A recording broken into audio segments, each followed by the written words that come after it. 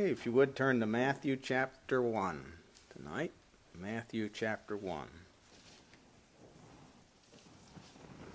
And verse 18.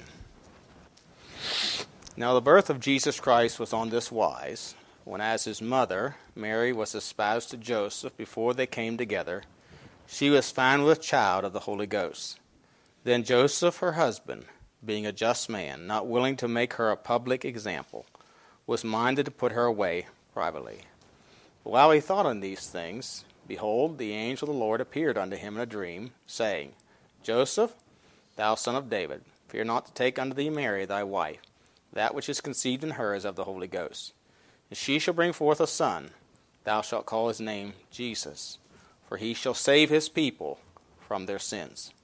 Now all this was done that it might be fulfilled, which was spoken of the Lord by the prophet, saying, Behold, a virgin shall be with child, shall bring forth a son, and they shall call his name Emmanuel, which being interpreted is, God with us.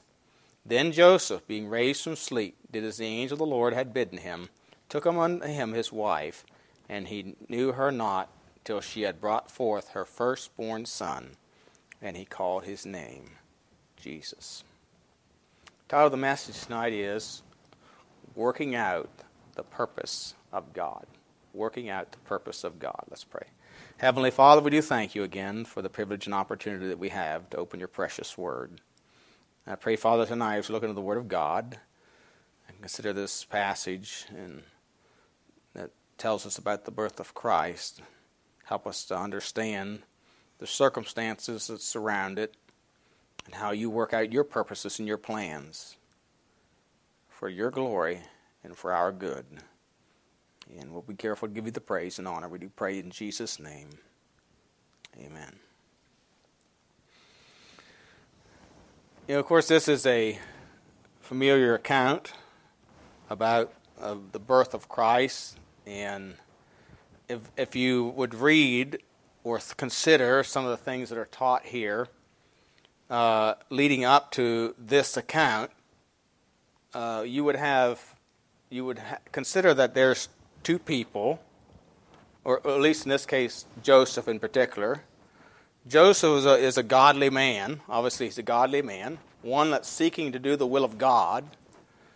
He's striving to do that which pleases the Lord in every area of his life, and yet there comes this perplexing problem in his life. In verse 18, it says, Now the birth of Jesus Christ was on this wise. In other words, this is how it happened. When as his mother was espoused to Joseph, before they came together, she was found with child of the Holy Ghost. So here was a man, picture, here's a man, a godly man, who's doing it all right. He was engaged to this virgin whom he thought was a virgin woman. He believes that she's a virtuous, godly young lady. He's prepared for himself and for their marriage to provide for them and all this. They've made plans. He's kept himself pure.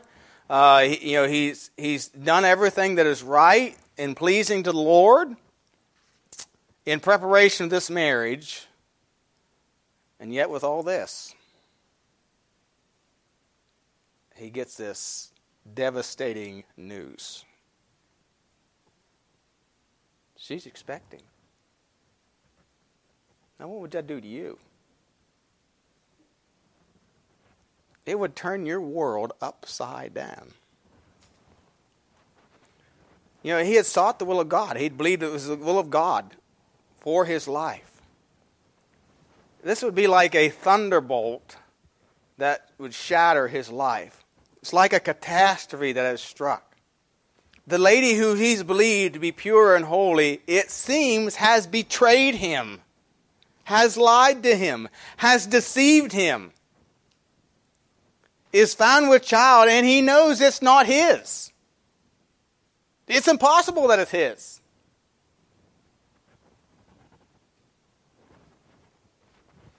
Were you ever going through life, just seemed like everything was going just fine, and you thought you were just doing everything just right, and all of a sudden, something happens that turns your world upside down?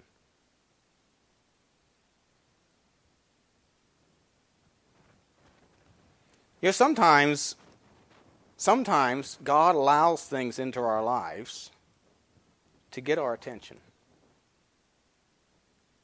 To get our attention so that He can work out His purpose in us and not ours. I'm sure Joseph had plans. Now, I believe that Joseph's plans were good and righteous. The Bible calls him a just man, verse 19. And obviously, you know, the discipline of this man, he gives evidence that he was a just man. And so, he has this perplexing problem that comes into his life. And sometimes, you know, we have things that the Lord allows into our life to get our attention, to focus on Him and not on ourselves. And so he has this perplexing problem. Now, but notice the second thing. I want you to consider his response. In verses 19 and 20 it says, "Then Joseph, her husband, being a just man, not willing to make her a public example, was minded to put her away privately." Now, again, here was a man who, in consideration to Mary, even though it has seemed that she has betrayed him, betrayed his trust, and deceived him, it appears, of course we know the whole story, so we know it's not true, but it appears to him that there's another man. That she has played the harlot. And so, in consideration of her, him being a just man, not willing to make her a public example, he's not going to stand her up for scorn and ridicule. He's minded to put her away privately. Again, he's obedient here. He's showing his obedience and his discipline in obeying the word of the Lord. In Matthew chapter 5, verses 31 and 32, Matthew 5, 31 and 32, "It hath been said, Whosoever shall put away his wife, let him give her a writing of divorcement. But I say unto you that whosoever shall put away his wife, save for the cause of fornication, causeth her to commit adultery, and whosoever shall marry her that's divorced, committeth adultery." So here he is. It appears that she has committed fornication, so he is going to put her away or release her. They were engaged. They were not married. But the understand that the espousal arrangement for the Jewish was a bond almost as strong as marriage. And it required a bill of divorcement to release one from that. And so that's what he did. That's what he was minded to do, the Bible says. Again, at this point, he did not know that the child was conceived of the Holy Ghost.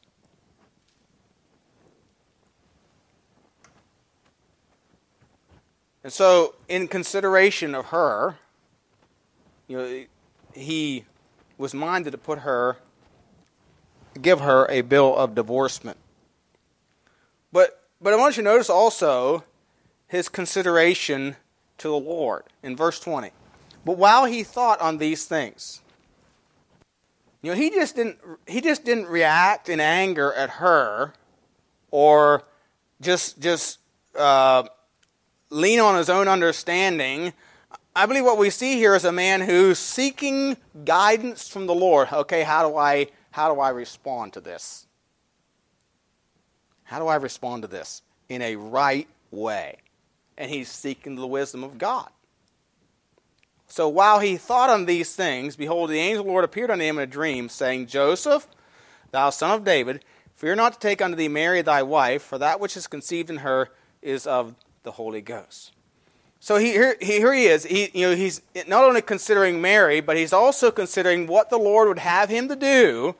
And so the Lord, because he's sensitive to the Lord and the Lord's will, God gives him specific instructions. This is obviously a very unusual case. There was never one like this before, and there will never be another like it again. And here's the thing. Joseph gets to be a part of it. But it doesn't come without a price. And I'll share that with you in a minute. But he's sensitive. See, he's considering, okay, Lord, what do I do? What is the best way I can handle this for all parties involved? He isn't just thinking about himself. He's thinking about her and everyone else involved. There's parents involved. I'm sure there's parents involved. This could be a great public disgrace. But Joseph is willing to do right, willing to seek the Lord's wisdom in this, and so the Lord gives him direction concerning this thing that has been done. And of course, the Bible, there's a principle in the Word of God. When we obey God's Word and act on the principles of God's Word, God continues to give us more understanding or more light. We find that in Acts chapter 8. When the Ethiopian eunuch is receiving the Scriptures and he's trying to understand, he wants to know, and because he has a heart to know, God sends Philip along to explain Isaiah 53 to him. And of course, we see this in Acts chapter 10 with Cornelius, who is praying to God, seeking to know who God is, and God sends Peter to him and preaches the gospel to him. And so, the principle I want to bring out here is truth is not revealed to those who are not willing to obey it. We have to be willing to receive it. Jesus used that phrase over, he that hath an ear to hear, let him hear. And so when you have an ear that's open to God, seeking His wisdom and how to respond and react in every situation. And that's what Joseph did. So, consider his response. Then I want you to notice the third thing. The declaration of the Savior. And of course, we see this two things here. First, there's the declaration of the Savior by the angels, and then there's also the declaration of the Savior by Joseph. But first of all, the declaration of the Savior, in 21 and 22 it says, of course, the angel is telling him this, she shall bring forth a son, thou shalt call his name Jesus, for he shall save his people from their sins. Now all this was done that it might be fulfilled which was spoken by the Lord, by the prophet, saying, Behold, a virgin shall be with child, and shall bring forth a son, they shall call his name Emmanuel, which being interpreted is, God with us. So this is a declaration of the Savior from the angel, and the angel is telling him, look, Joseph, this isn't about you, this is about the Scriptures. This is about the Word of the Lord. This is in fulfillment of the Word of God, that a virgin is going to conceive and bear a son. Just happens to be your virgin. The virgin's espoused to you.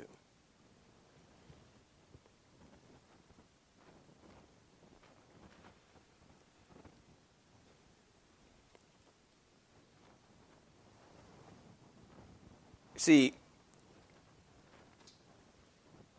what is presented here to Joseph, and don't miss this, it was just seemingly a terrible heartbreak, is an opportunity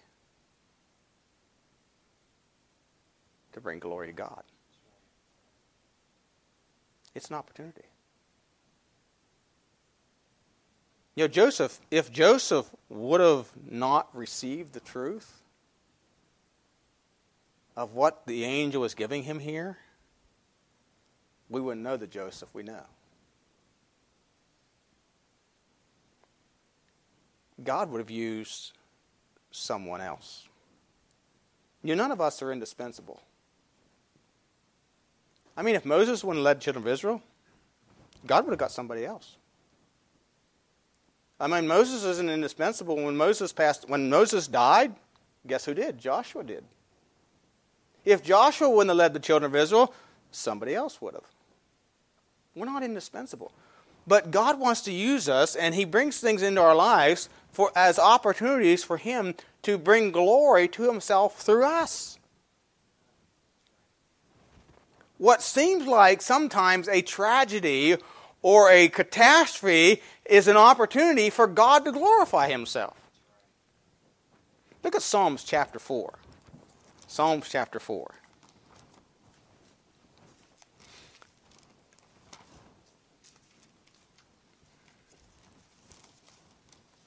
But to be a part of that requires faith in the Lord, obviously. Trusting that God knows what he's doing.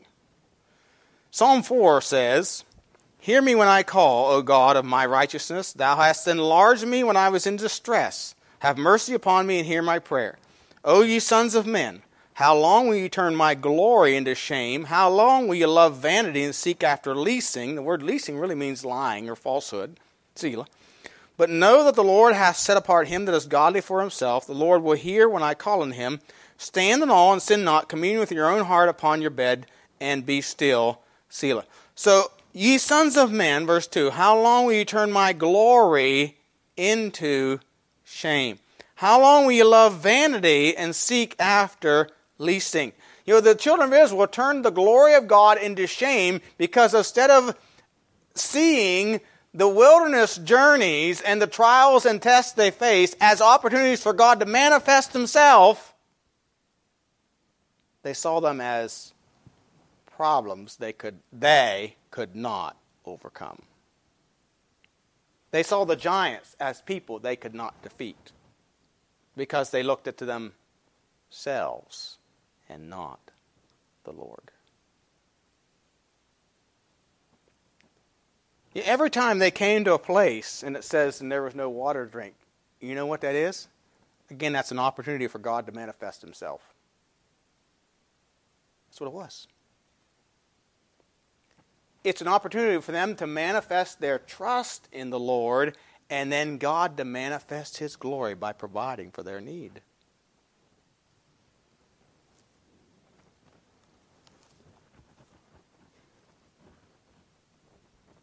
How many times, you look back on your own life, how many times has what seemed to be a catastrophe brought you to a place where you understood the blessing and the provision of God?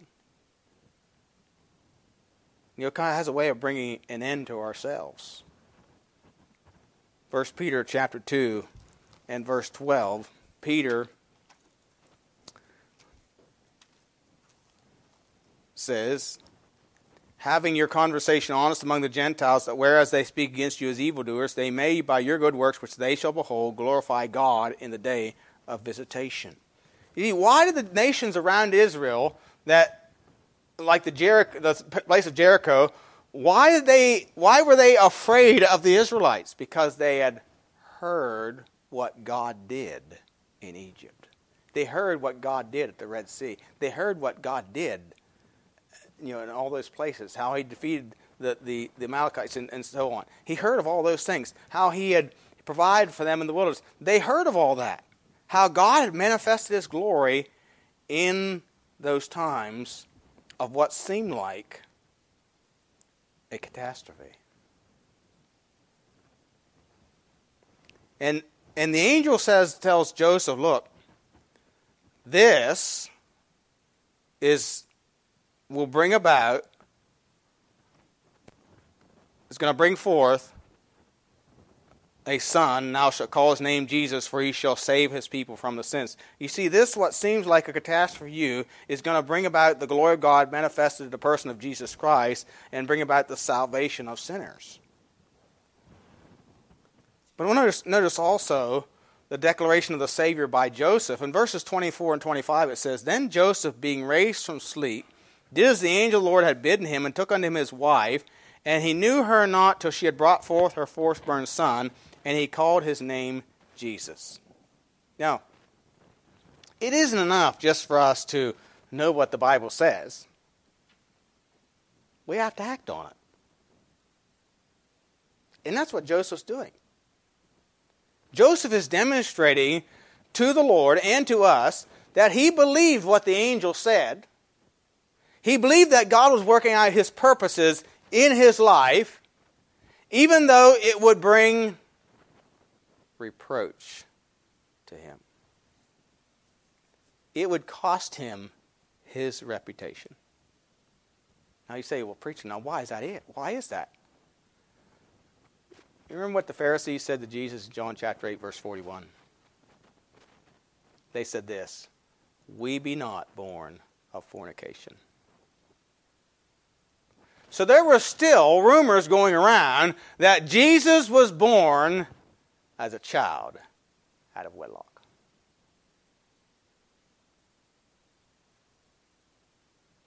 This wasn't announced. Although it's foretold in the Scriptures in the Old Testament, not everybody in Israel in that day received news like Joseph did. And not everybody that even heard it chose to believe it.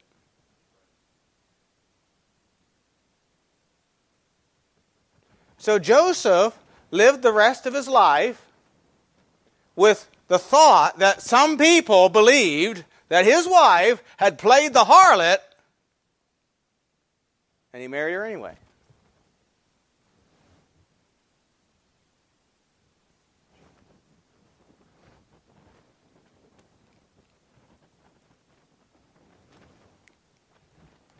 And so when it says that Joseph, being raised from sleep, did as the angel of the Lord had bidden him, and took unto him his wife, and he knew her not till she had brought forth her firstborn son, and he called his name Jesus. That is what this is saying is Joseph is declaring, look, I believe God, and I don't care what anybody says. I'm going to do what God says. I'm going to do what God says.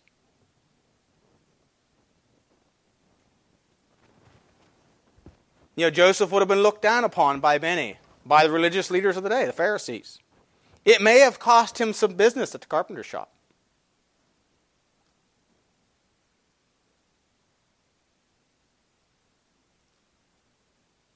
There may have been things said to his children. Think about it.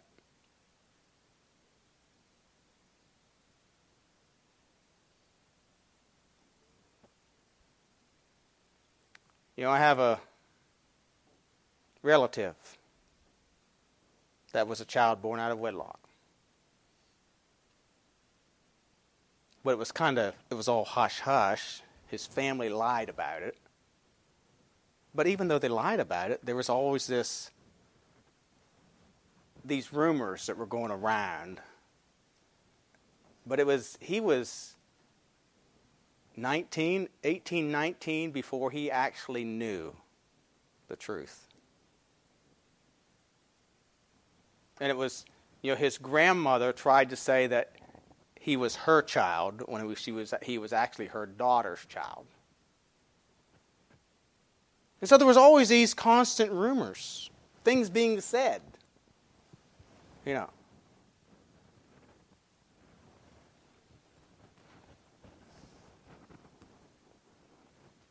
So there have been things been said to his children, even more so things said about his wife. Again, this would have been a great reproach to Joseph as a man. But it did not matter, and it did not matter what Jesus did. Even after, he did great miracles, they were still saying it.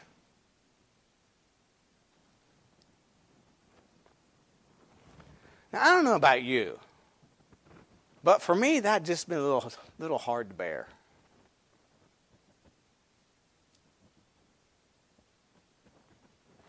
But Joseph laid all those things aside for what was right. What was right. And what seemed to be an embarrassment, God turned to glory. Joseph's attitude would have been Matthew chapter 10 and verses 32 and 33. Matthew 10, 33 and 33, where it says, "Whosoever therefore shall confess me before men, him will I confess also before my Father which is in heaven. Whosoever shall deny me before men, him will I also deny before my Father which is in heaven."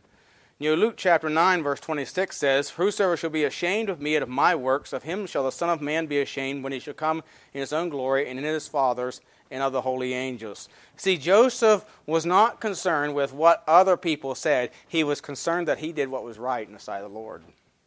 And he declared to the world that he believed what God said about his bringing his son in the world, and that he was the instrument through whom, or to be the guardian of this child, and of course to be through his wife, that the Savior would be born.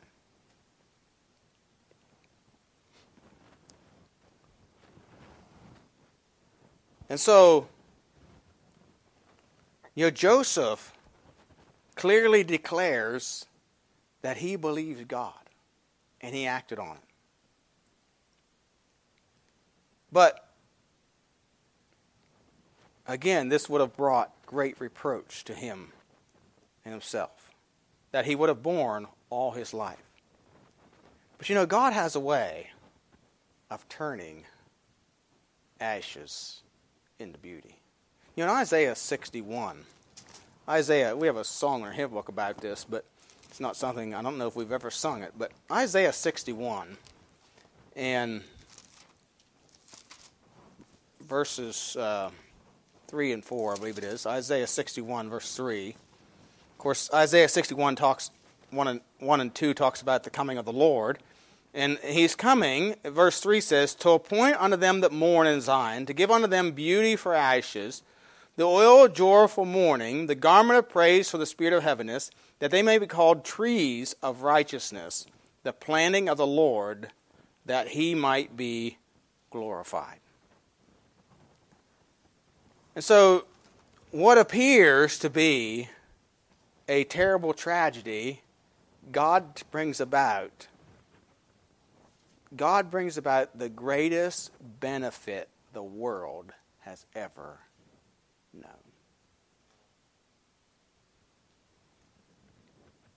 You see, we know now Joseph has been vindicated. We know the whole story, of course. Everyone knows what a great man of God Joseph was and is. He's still alive, by the way. He's in heaven. And that the grace and glory of God was demonstrated in his life. That God's purpose was worked out in his life. He allowed God's purpose to be worked out in his life, even though it brought great reproach and hardship into his life. I mean, think of what else he had to do. He had to flee the land of Israel for a while because he embraced God's purpose in his life. He had to flee to Egypt because Herod wanted to kill Jesus.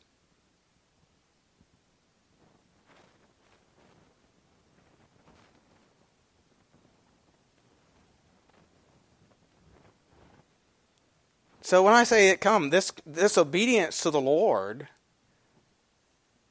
and allowing God to work out his purpose in his life came at great cost to Joseph. Came at great cost. The Bible says, he that saveth his life shall lose it, but he that loses his life shall find it.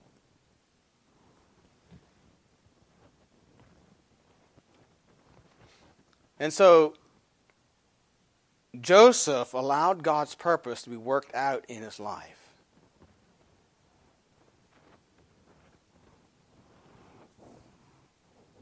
And we see, because he allowed that, everyone knows who Joseph is. Joseph has been vindicated, and through through his life and the part he had in providing for the means of bringing the Savior into the world has brought the greatest benefit that the world has ever known, the Savior. Sometimes things come into our lives that we see as great tragedies.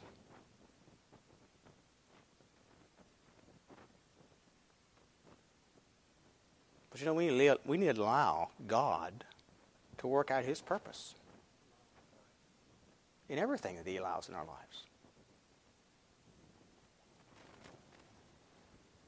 And you may not know at the time, what he's doing. You may not know. Probably when you get to heaven, if you talk to Joseph, probably he really didn't know, fully understand, when the angel appeared to him, what all was going to happen and what great benefit he was going to have part in giving us, or being an instrument that was being used by the Lord to provide a home in which the Lord Jesus could be born.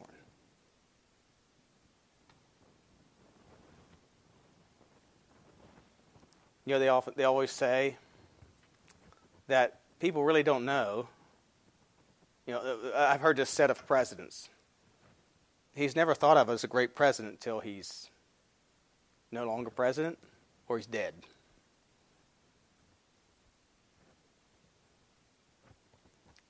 It's that way in the service of the Lord. Sometimes people really don't know and appreciate what may have been done or what they may have done, or realize what they may have done until it's after it's all done.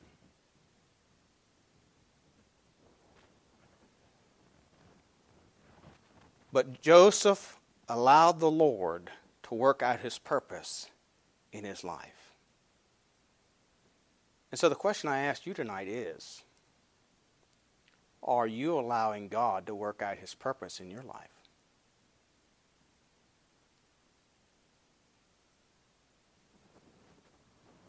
In each trial, in each situation, are you considerate of him and what is his will in each situation? And how that he may be glorified. That's really what James chapter 1 and the first 3 verses are all about. Allowing him to perfect us, that we might glorify him in our lives, allowing him to work out his purposes in and through us. After all, we are his ambassadors. We are his representatives. You're the only Bible some people are going to read. You're what they're going to see. You're what they're going to hear. Allow him to work out his purpose